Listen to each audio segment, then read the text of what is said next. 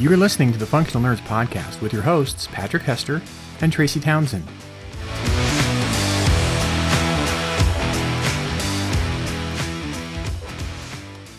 And Tracy, it is the year 2024. So everything is renewed. I feel like we need like a theremin doing weird futuristic music at this point. Yeah. Have you ever heard of Graham Norton? Yeah. So Graham Norton has a very long-running talk show over in the UK. And he actually brought a theremin on stage one time and made Lady Gaga play it. Which I thought was... Because she doesn't know how, or because she does? Because she didn't know how. She had no idea how to play it. She never played it before, but he had her sitting there playing it, which I thought was interesting. So there's my theremin knowledge, other than the fact that Sheldon played one on The Big Bang Theory to annoy Leonard. Yes. So, but anyway, it's 2024. Everything is new again, so I get to start over with all my really bad puns. That's true. It's like none of them ever happened, you know? Exactly. You should probably set like a pun-oriented resolution of some kind. To start them all over again and just keep going? Maybe that would be the resolution on easy mode. You know, if you wanted to challenge yourself, you could set some sort of like goal for like out of however many episodes are in 2024, how many of them will I get Patrick Louised in? You know, you can kind of set it as either as like a goal. I want to have at least this many Patrick Louises, or I want no more than this many, or I don't know. I will say that the patrons organized a drinking game based on that. And anytime you say Patrick Louise, they're supposed to take a shot. And they're kind of upset that in 2023, none of them were able to get a buzz going. Oof. Yeah. Not a Speaking of brewing his own beer.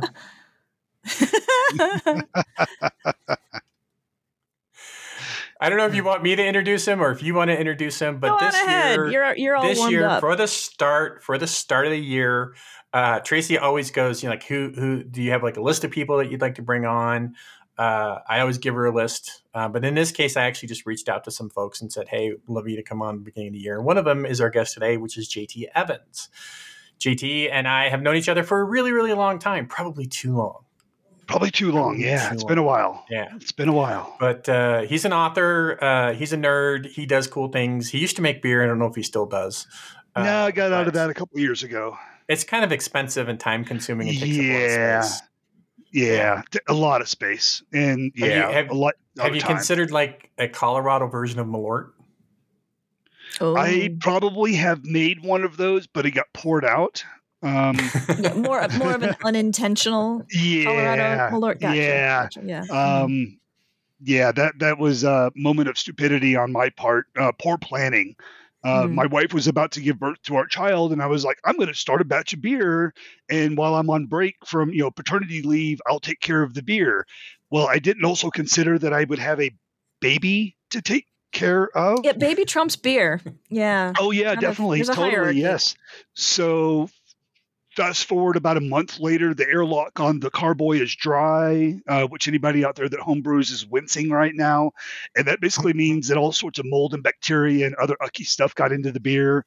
And yeah, it was bad. It was bad. I was probably it could have sold sentient it. Though? Like it was near sentient, yes. Oh, wow. It was like rumbling in the night, trying to figure out words. So you basically had a baby in one room, and in the other room you had this beer monster going, "Father." Yeah, Father. Pretty much. I mean, you really need to make sure that the beer monster goes to its eternal rest before. You don't want it to learn language before the baby does. This is a problem. True. Absolutely. Yeah. So JT, one of the reasons, other than, Patrick has known you for forever and gets to exercise the powers of his wish list as senior operator of all things functional nerd. But one of the things that brings you here with us is you've recently released the second book in your second series, The Flashing Blade. Yeah. So congratulations. Thank you. So, okay, let's work from the assumption that we are all benighted stooges who know nothing of your great labors on this series. So start us in at the ground level. Let's do it. All right. So the Flashing Blade series is a sword and sorcery series, in the vein of your Robert E. Howards and your Fritz Liebers and your oh gosh, I'm blanking on the more modern comp. The Gentleman Bastard series, Scott Lynch. Scott Lynch, Scott Lynch, along those lines. Basically, the genesis of it was I was at Pikes Peak Writers Conference a good number of years ago, and Steve Saffel, one of the head editors of Titan Books, was giving a presentation, and somewhere along the way, he got a segue into sword and sorcery, and he stood up, because he presents sitting down, but he stood up and very loudly announced, I want somebody to make a modern Thought and Greymouser story. And I stood up and pointed at him and said, challenge accepted. So I did. It took a while to actually get the project started because I was working on other things. But yeah, we have a blade singer named AL, who is a retired slave gladiator. And she is a very large, powerful Black woman who's very well educated. Before she was enslaved, she was, I guess, literate, very well educated. Her father taught her quite a few things. And then her partner, Styles, is a lock whisperer, so you can imagine he whispers to locks to open them. And he is a straight-up street rat, illiterate, grew up in the slums of the city of Mesnik, which is where all this is set. And they became best friends and have gone on ventures together, and I am telling their stories. And oddly enough, although AL is the more educated, Styles is the more intelligent of the two, which is a fun dichotomy to play off of, where, AL has all the book learning, Styles has all the smarts. So Okay. they one of the running gags is AL will use a $5 word, and Styles will stop and go, "What'd you just call me?" And AL will have to explain, oh, no, this word means blah, blah, blah. And she'll have to use smaller words to explain to Styles. And he's like, got it. And then later on, Styles will use that word. Like all good street rats, he's also a sponge. Yes, yeah. He is a sponge. Yes, correct. Yeah. But I'm just telling their stories. Each book spans, I don't know, anywhere between 36 and 48 hours. They're very fast-paced books. Mm-hmm. They're not your epic tales that are going to take years or generations to tell. They're a very small cast of characters, mainly because I can't keep it all straight if I've got more than about a dozen named characters in a book, despite having notes. Don't expect your epic George R. R. Martin type tales or Wheel of Time type tales coming out of me. That's just not my style. Yeah. So when you're talking to, hold on, Tracy. So he's talking about the named characters and stuff. JT is a functional nerd, and he does some nerdy things with his writing. Do you still have like a wiki? You used to use wiki software to track things? I did.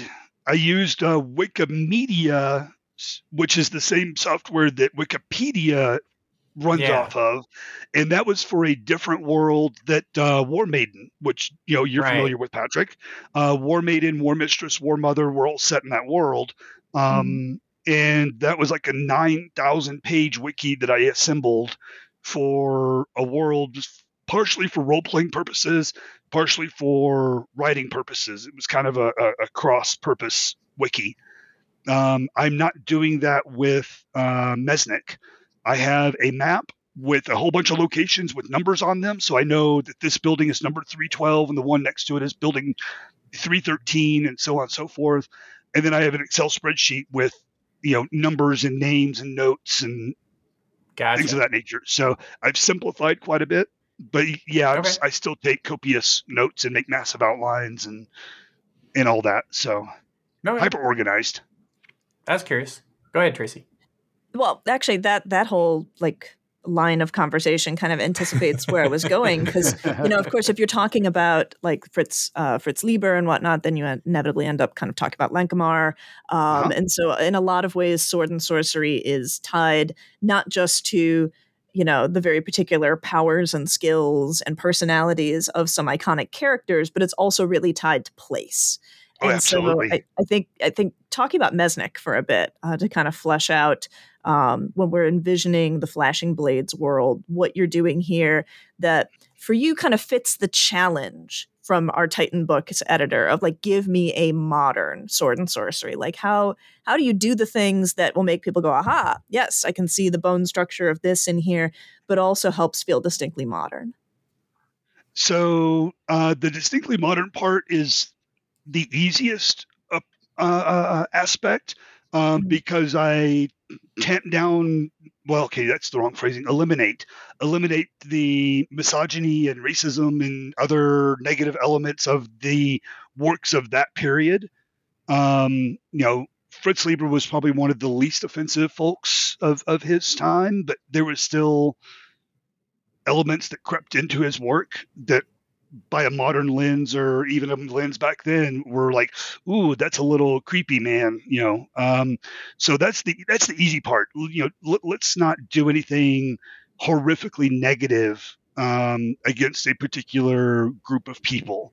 Yes, I do have slavery in the world, but it's not all black people are slaves or all slaves are black people, right? Slavery is a punishment for crimes against the empire. If the crimes are not high enough to just for raw execution.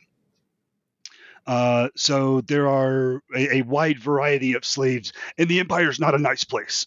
I mean, we put that up front, and I spell that out very clearly in the books that the emperor and his nation are unpleasant. And A.L. and Styles are doing their best to make it a little more pleasant through their efforts. Yeah, they're thieves, they're vagabonds, but they're not quite Robin Hood because they steal from the rich and keep for themselves.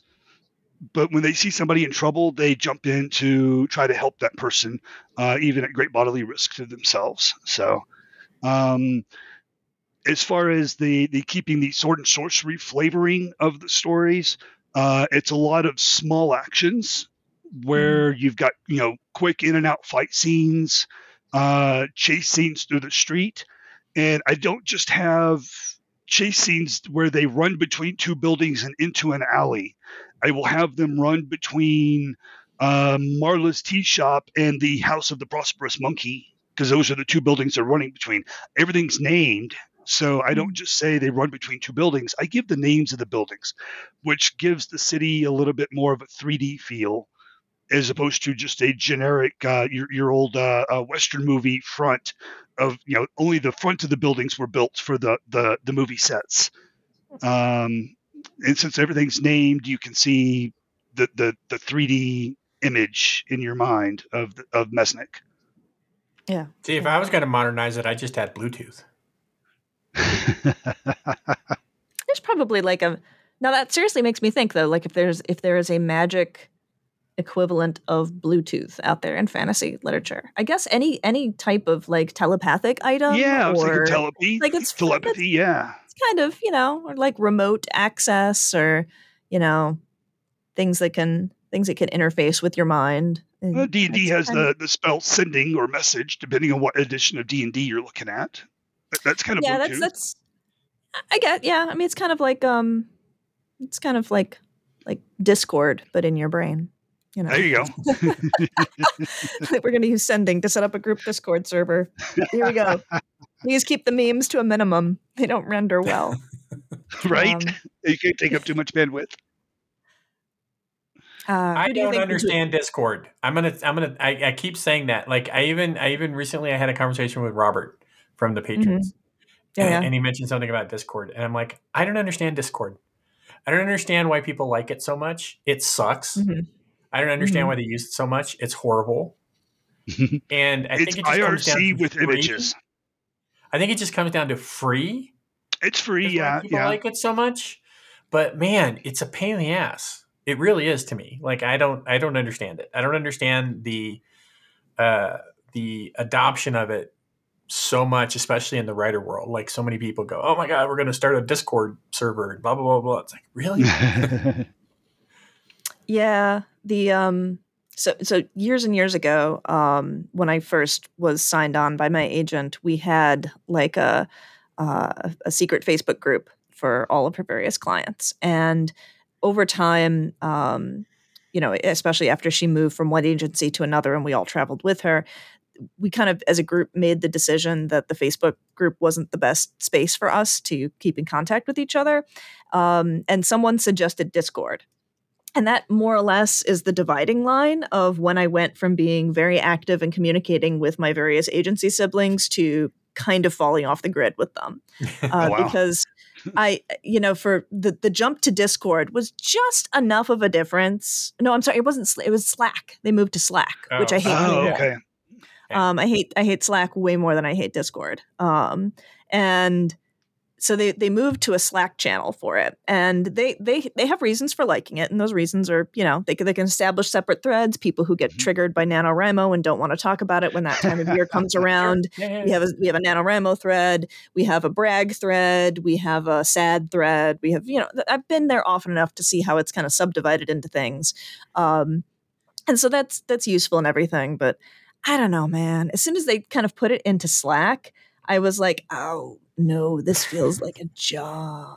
This feels like any technology that's used to organize people's workflows in an environment that involves paychecks. Be like, no, I just hit the eject button. I'm sorry. Yeah, I've got Slack, Discord, and a new one, or at least new one to me, called Telegram, which is a Discord-like piece of software with a worse interface. My only understanding, the only time anybody ever brings up Telegram, it seems to be tied in with conspiracy groups and right wing extremists. So I'm wondering if Telegram is like the app for, is it spicy Discord? Is that what Telegram is? Maybe, yeah. It might have end-to-end encryption in it, where Discord doesn't. I don't know. Don't care. And as soon as some other group says, "Oh, we have this new blah blah blah communication tool," I'm just going to revolt. Yeah. I want someone to bring AIM back. I miss AIM. There you go. I miss AIM as well. I miss the little sounds it made. AOL Instant Messenger. Come on. Yes. That was actually good software for the day. That was my jam. I had that installed everywhere. Same. And it was right next to Winamp, because you could size them both to be the same size and put them next to each other on your screen. So you'd have Winamp and AIM, and there was another one. What was ICQ, which was another chat. Yeah, I never software. had AIM, but I had that one. Okay. Yeah. And people would compare how many digits they had in their number, because usernames were sequentially handed out. So like the guy that invented ICQ, he's user 1, and like his CTO or whatever is user 2, and so on and so forth. And people are like, I have a 5-digit ICQ number, which means they got in really early. You have a 7-digit ICQ number. You're not as worthy. And there was judgment. There was nerd judgment going on. There's always nerd judgment going on. Yes. Oh yeah. So you're mentioning the serially handed out numbers and starting the inventor with 1 and so on. There was a meme I saw circulate quite some time ago, really not related to the current, but I'm doing the squirrel thing here. I'm gonna spot you, Patrick, and cover your squirrel thing. There was a meme of a guy who was like in the upper story window of his house with a long gun.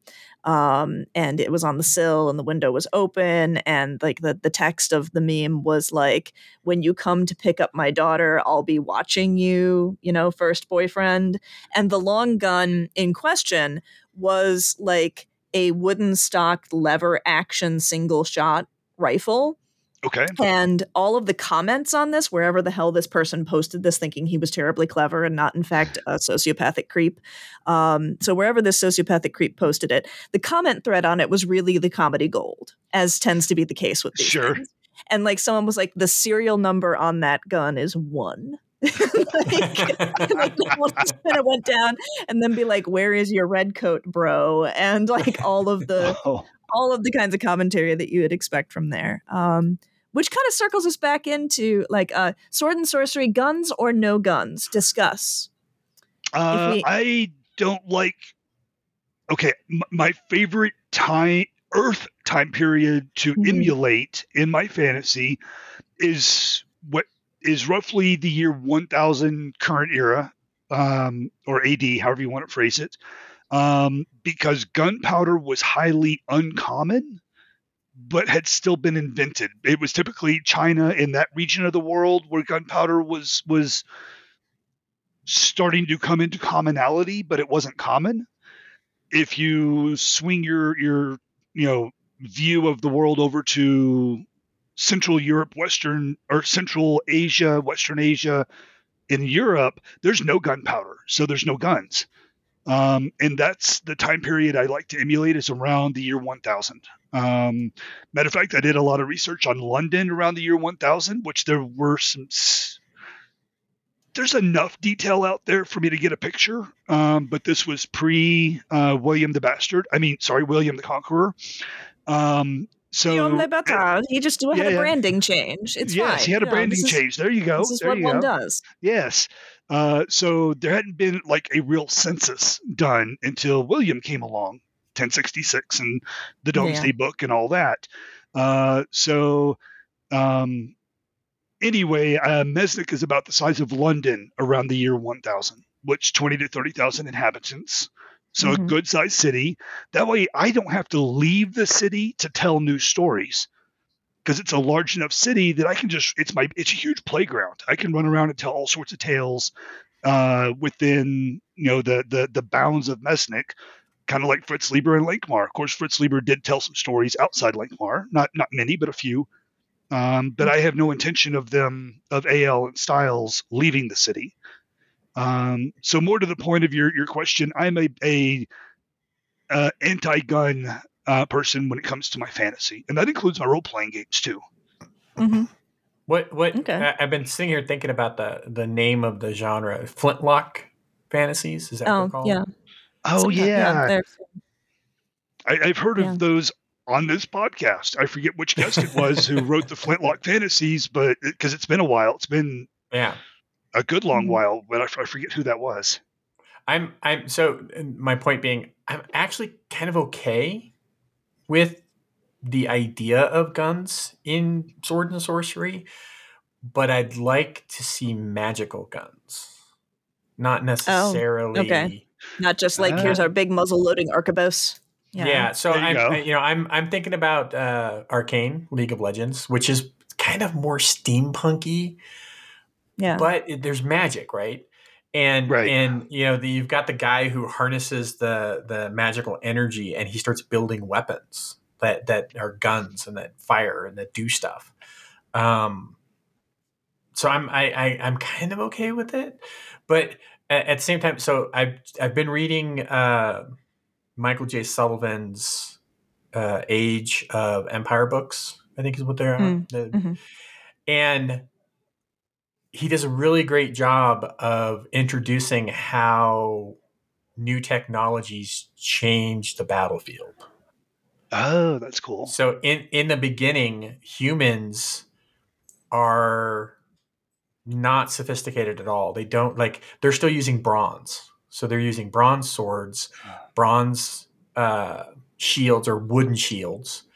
And the elves, who have better quality bronze and a little bit of other stuff, are able to cut through their swords, break their shields very easily and stuff. And or as things start progressing, you've got people who are inventing, as an example, a bow.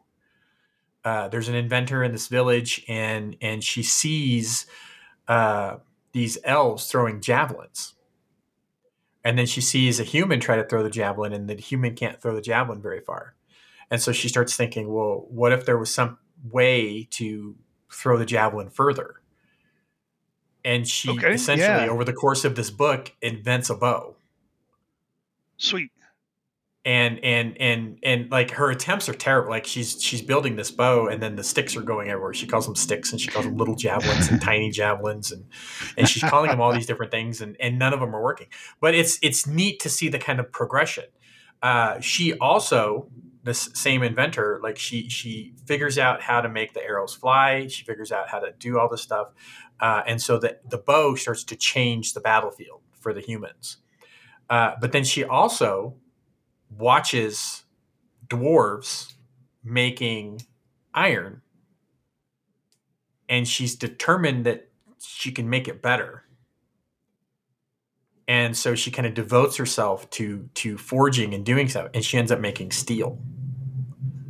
Very cool. And so humans kind of leapfrog everybody else because now humans have steel. And she's like, well, and she names it. She's like, since I got this idea from the dwarves, I'm calling it steel. I stole it from them. But yeah, so I do like when that happens, because I mean that really happened for, in our history. It's the reason something is called bulletproof, right? Because they used to test it on armor. Right. Yep. And they're like, this armor's not bulletproof because the bullet goes through it. So I don't know. I think that if you're trying to show a natural progression, like one of the big things that people complain about, because we like to complain, is how things don't change in fantasy world settings, right? The technology doesn't change. It's like they're stuck forever in this one age of technology and things don't progress. It's nice to see some progression. Agreed. So I'm okay with those. I'm okay with them. Yeah. Long answer, Tracy. Sorry. No, it's cool. It's cool. I'm interested, since you brought up elves and dwarves and things, though, Patrick, how like a lot of sword and sorcery worlds confine themselves largely to just envisioning humanity differently, and then everything else is a monster. Everything else is something you hit with a sword. Sure. And so I'm kind of interested in how you navigate that in your work, JT. Yeah, so I more or less come fresh off of writing your typical fantasy trilogy that Patrick has seen a good chunk of. That is now firmly in the trunk until it gets a 100% rewrite. It's okay, but not good enough. Anyway, that involved elves and dwarves and humans and goblins and orcs and blah blah blah. Your typical fantasy tropes species. I wanted to step away from that for my own personal enjoyment. So everybody's a human. I don't even have, monstrous elves or the evil dwarves or the thieving fairy folk, or I don't have any of the negative connotations applied to non-human species, because there are no non-human species. There are mythological creatures, and I'm making up my own for this world, like in Hive Dreams, the one that just came out last month. There are dream rats. I probably should have called them nightmare rats, because they're not pleasant critters to be sleeping around. But everybody just calls them dream rats because they invade your dreams, paralyze you, crack open your skull, and eat your brains while you're paralyzed in this like sleep paralysis state. So they're not nice critters to be around. But I'm only using your kind of fantastical creatures as the other. Mm-hmm. And I'm doing my best to avoid, oh, look, it's a manticore, or look, it's a chimera or whatever. I'm making up my own critters for my world, because I want this really to be kind of my world. I think the role-playing game was Talislantia, if I'm remembering that right, where there were no normal tropish creatures or species for playable PC species or for monsters. Everything was unique, which was a huge barrier of entry for playing the role-playing game, because people would show up and be like, I want to play an elf. And you have to tell them, sorry, there's no elves, but there's these green tree dudes that are kind of like elves that you can play. So...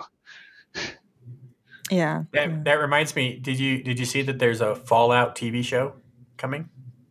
I heard about it, yes. So this is based off the Fallout video game. And apparently the first two episodes, almost 2 hours worth of content, is just character creation. Sounds about right. Yep. I need the smile to look different. That one just looks weird. It's a little creepy. I'm going to toggle over here. No, that one's not any better. And the rest of the series is about trying to find batteries for your power suit. Yeah, exactly. I thought it was I'm okay with Nuka-Cola caps, though. I'm okay with elves and dwarves and stuff like that. Like me too. Totally. Yeah, me too. I think it's funny. So I'm gonna take this conversation in a slightly different direction to illustrate my problem or my point. You see tons of articles about people have superhero fatigue. They're superhero fatigue. They're tired of superhero movies. I disagree. I think they're tired of shitty movies. It's not a superhero fatigue. It's a fatigue of giving us shitty movies. Sure. And that's been happening a lot. It's like really bad movies. And if you spent the time on the movie and crafting it in a better way and making it more impactful and a better story and better characters and everything else, I don't think you would have people complaining about the movie. But it's become this churn out something as quickly as possible model. Mm-hmm. Right. And that doesn't work. Right. It's like, oh, we got to get this out the door. We got to get this out the door. It's kind of similar to me in fiction with the idea of these tropish races and stuff that you're talking about. You have a lot of people who will go, no, that's been done to death. I don't want to do that. And as soon as someone writes a really good story with them and it hits, everybody wants more. Of course. You know what I mean? Yeah. So I get that you'll have people going, this is boring. You're doing elves again. Elves been done to death. If you do that really, really well, you won't hear that. You'll hear other people, especially in publishing, going, oh, we're not looking for that right now. We're looking for elf stories. You have an elf story? Give us an elf story. We need elf stories. Right. Like, because that's the way that business model kind of works, right? It's like for years and years and years, no one wanted vampire stories. And then Twilight hit and suddenly they wanted vampire stories. Sure. There's no zombies. No, we don't want zombies. And then there's, The Walking Dead hits and they're like, no, we want zombie stories. It's just kind of the way of the cycles of stuff. So sure. I think if you do it well, if you tell a good story and you have good characters and a good world and stuff, I think you kind of get past that and people will want it, if that makes sense. Right. So I'm fine with it. I like elves and dwarves and all that good stuff. Oh, so do I. I just, as a creative, I was tired of playing with those particular toys. They'd grown boring for me, so I wanted different toys to play with. So I just changed directions a little bit. But yeah, as a consumer, as a reader, give me all the elves, give me all the dwarves, give me all the fantastical stuff. If I know I'm getting into it, like it's not going to be a surprise, sure, give me guns and fantasy, but it kind of needs to be marketed that way, not somebody pulling a Glock from behind their back and shooting the dwarf in the head, right? Because I'm going to be like, wait a minute, where'd that come from? But if it was like his dog, the dwarf killed his dog. There you go. Yes. So if it's like Glocks and sorcery was the genre that it was put on the book, the cover of the book, I'd probably be all over that. Really, that kind of sounds fun. One of my favorite memes from back when the snap happened in the Avengers movies, the snap, was that John Wick kills Thanos because the snap killed his dog. Oh gosh. It makes for a much shorter Endgame movie, that's for sure. Yes, a lot shorter. Yeah. I don't know, John Wick. What's the most recent John Wick? Is it 4 that's out? 4, I believe 4. Yeah. And the first 3, long flick. The first 3 have all hit Netflix now. Everything is on Netflix. Oh, there you go. There's so much stuff that hit Netflix all at once, and I'm like, streaming wars are over. Like they've just given up. They're like, we need money. Give it all to Netflix. Yeah, John Wick 4 was a pretty lengthy movie. Good movie. Don't get me wrong. I haven't seen it yet. It was really good. I'm not going to spoil it. Equalizer there's one 3. Scene that was Equalizer 3 has also hit Netflix. Oh, there you go. Okay, cool. But yeah, there's one scene that was like rinse repeat from a previous scene that I don't think they needed in John Wick 4, but it added like 10 minutes to the movie, so no big deal. Sure. Well, on the subject of how we use 10 minutes, I think it's time for Picks of the Week. Sounds good. Picks of the Week. All right. So, Patrick, what's the pick to start the new year for you? Believe it or not, so I had. I'm gonna go with this thing that I bought that I've been talking about on the patrons page. So I bought a Mohu Leaf over-the-air HD antenna. This is an indoor one, and you affix it to your wall, and it picks up any HD signals supposedly. And in Denver, in the what we call the Front Range, it said that within 60 miles of my home address, I should be able to pick up roughly 155 over-the-air channels, which is ridiculous. As someone who remembers UHF and VHF, when you had like 4 or 5 channels and one of them never came in well, right? It's kind of crazy to think that you have that many HD channels all coming from Lookout Mountain and where all the transmitters are. So I decided I wanted to try that because I do like some sports ball things that I know that not everybody is into, but I am. And I wanted to try something different because it gets really expensive to try to stream sports online.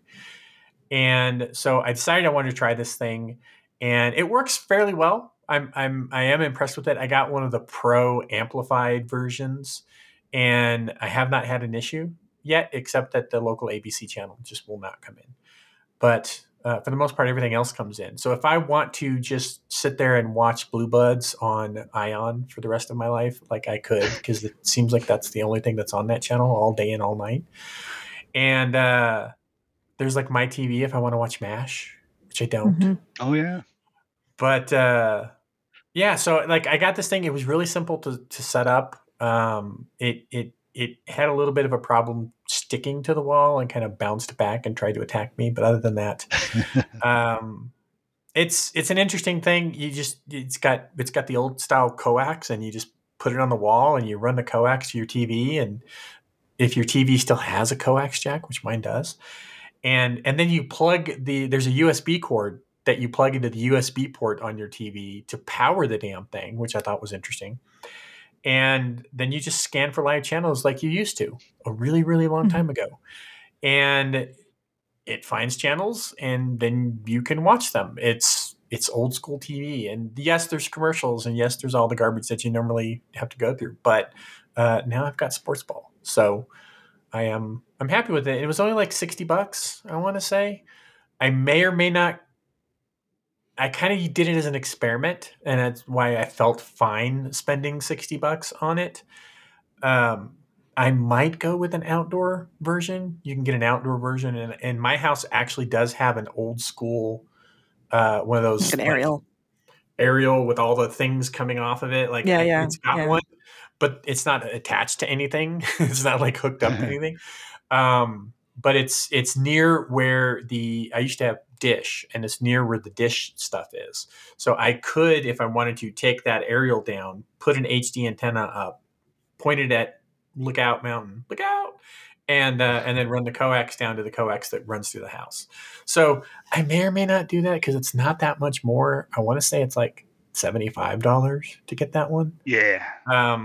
So I may or may not do that. I haven't decided yet, but for now, as a cord cutting kind of thing, it's an interesting experiment. And there's also if I want one, there's a DVR that I could buy. It's a one-time spend for a DVR, and then you just hook that up to your antenna, and you can actually record stuff and pause live TV and all that good stuff if you want to. So it's an interesting time to be a cord cutting person if you want to be. Nice. Yeah, we went through that process a few years back with the whole, I'm going to buy 3 indoor antennas, one for each TV, at the price point of probably $40 per antenna. And then none of them really worked very well because of interference from the building itself, because the antennas are inside the house, and we're very remote, and our antennas are on Cheyenne Mountain. So which is south of Colorado Springs. We're northeast of Colorado Springs. So yeah, I bailed on that and did the outdoor HD antenna, and that worked for us very well. And again, like you said, Patrick, I tapped into all the cabling that Dish had wired for us. So yeah, because you're out in the country. Yeah, yeah. Y'all are so fancy. So JT, what's your pick? My pick is a book. It was released roughly 2 days before my book. And it is a buddy of mine, Liam Gray. And Gray is spelled the European way with an E, so Grey. And his debut novel is Fetchwife, which is all one word. So if you search for Fetch space wife, I have no idea what Amazon's going to give you.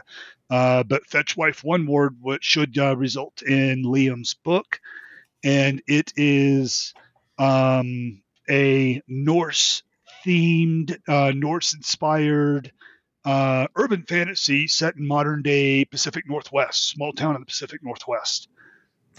So it's basically a police officer turned EMT is having some weird things happen in her life, and it evolves into a murder mystery style urban fantasy. So with the Norse inspired themes. And I had the honor and privilege of actually doing the beta reading and editing on it, and it's just there were times where I realized, I actually haven't been editing for the last 25 pages. I've been reading for the past 25 pages because it's just that damn good. So I had to flip back in the manuscript because I edit on paper. Flip back in the manuscript and go, there's the last red mark I made. All right, I will slow down and pay attention to what the hell I'm doing, and then carry on from there. But it's a fun read. It's Liam knows his stuff when it comes to Norse mythology and mythos and mysticism and all that. It's really well done. And he got a much better cover than I did. I'm jealous. Fair play to Liam. All right. So, somewhat against type, my first pick of 2024 is a movie. And so we have a tradition in Shea Townsend on New Year's Eve of course, playing board games, but also generally watching Godzilla movies. We'll just mainline Godzilla movies. And anybody who's familiar with the Godzilla mythos knows that there's a pretty stark dividing line between the Godzilla movies that people tend to think of when they think of Godzilla movies, which are the silly rubber suit kind of campy things with can we get the fairies to fight Godzilla? That sort of thing. And then there's very different Godzilla movies, the ones that are darker, ones that are sort of more intense, ones that are more narratively driven. And we ended up watching Shin Godzilla on New Year's Eve, and it's 2016 was when it came out, so it's from a few years back. And one of the things about the sort of larger Godzilla mythos, which is kind of interesting, and again, the dividing line between the silly ones and the not silly ones, is the silly ones, of course, are a big bunch of kaiju wreck stuff. The not silly ones, the film is almost never actually about Godzilla. The film is about something else that is the real villain that is making it harder to fight Godzilla. In the original 1954 one, it is the irradiation of the world and nuclear proliferation. But if you go to Shin Godzilla in 2016, in a lot of ways, the real nemesis is the government. And it's a really interesting, and not in the ways I think that people would imagine, not like some kind of deep state conspiracy type of thing, but in the sense of like government bureaucracy, like government's own tendency towards being cumbersome is in fact the thing that makes Godzilla that much more dangerous, because no one knows how to mobilize and no one knows how to take effective action. And you have to have 6 meetings in order to agree to have a meeting. And so it's really interesting to kind of have a Godzilla movie where there's so much tension and drama and like emotional investment bound up in just like dudes in suits having meetings. But don't worry, there's also still plenty of smashing things. So if you're interested in kind of getting a sense of how the modern serious manifestations of Godzilla have been treating stuff in recent years, I would check out Shin Godzilla, especially if you're planning on seeing Godzilla -1 in the near future. Cool. Do you ever think they're going to bring Matthew Broderick back into Godzilla? Or? Oh, God, I hope not. I actually saw that in a theater. like money. Money, yes. That left my hand and went to someone else. I mean, honestly, the only good thing that came out of that was like the Led Zeppelin cover. And even that was kind of not actually great. All right. So, JT, where can people find you and find your cool stuff in the upcoming near futures?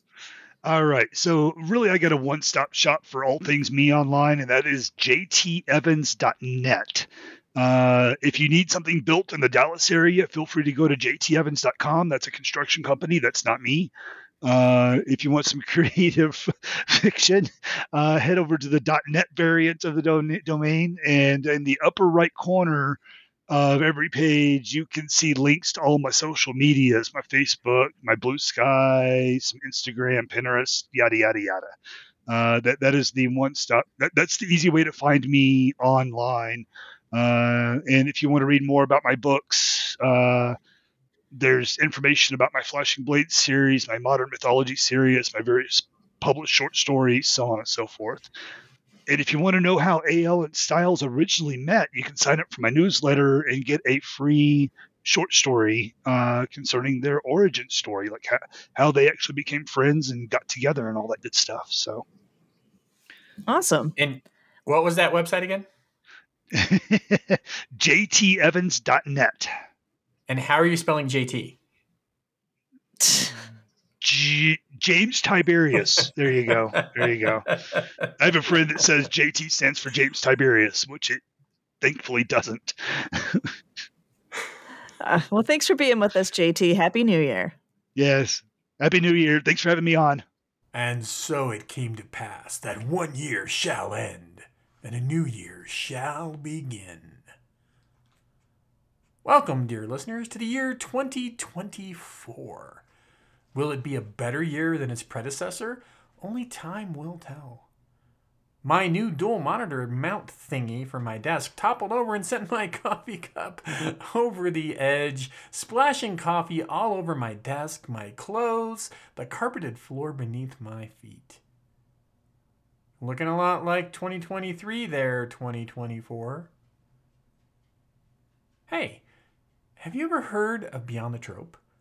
They've got a podcast just like we do, only they have announced it will be ending on their 10th anniversary, which makes me sad. But Giles and Michelle have planned to go out with a bang-up list of guests you won't want to miss. So go check them out, Beyond the Trope. Also, I win.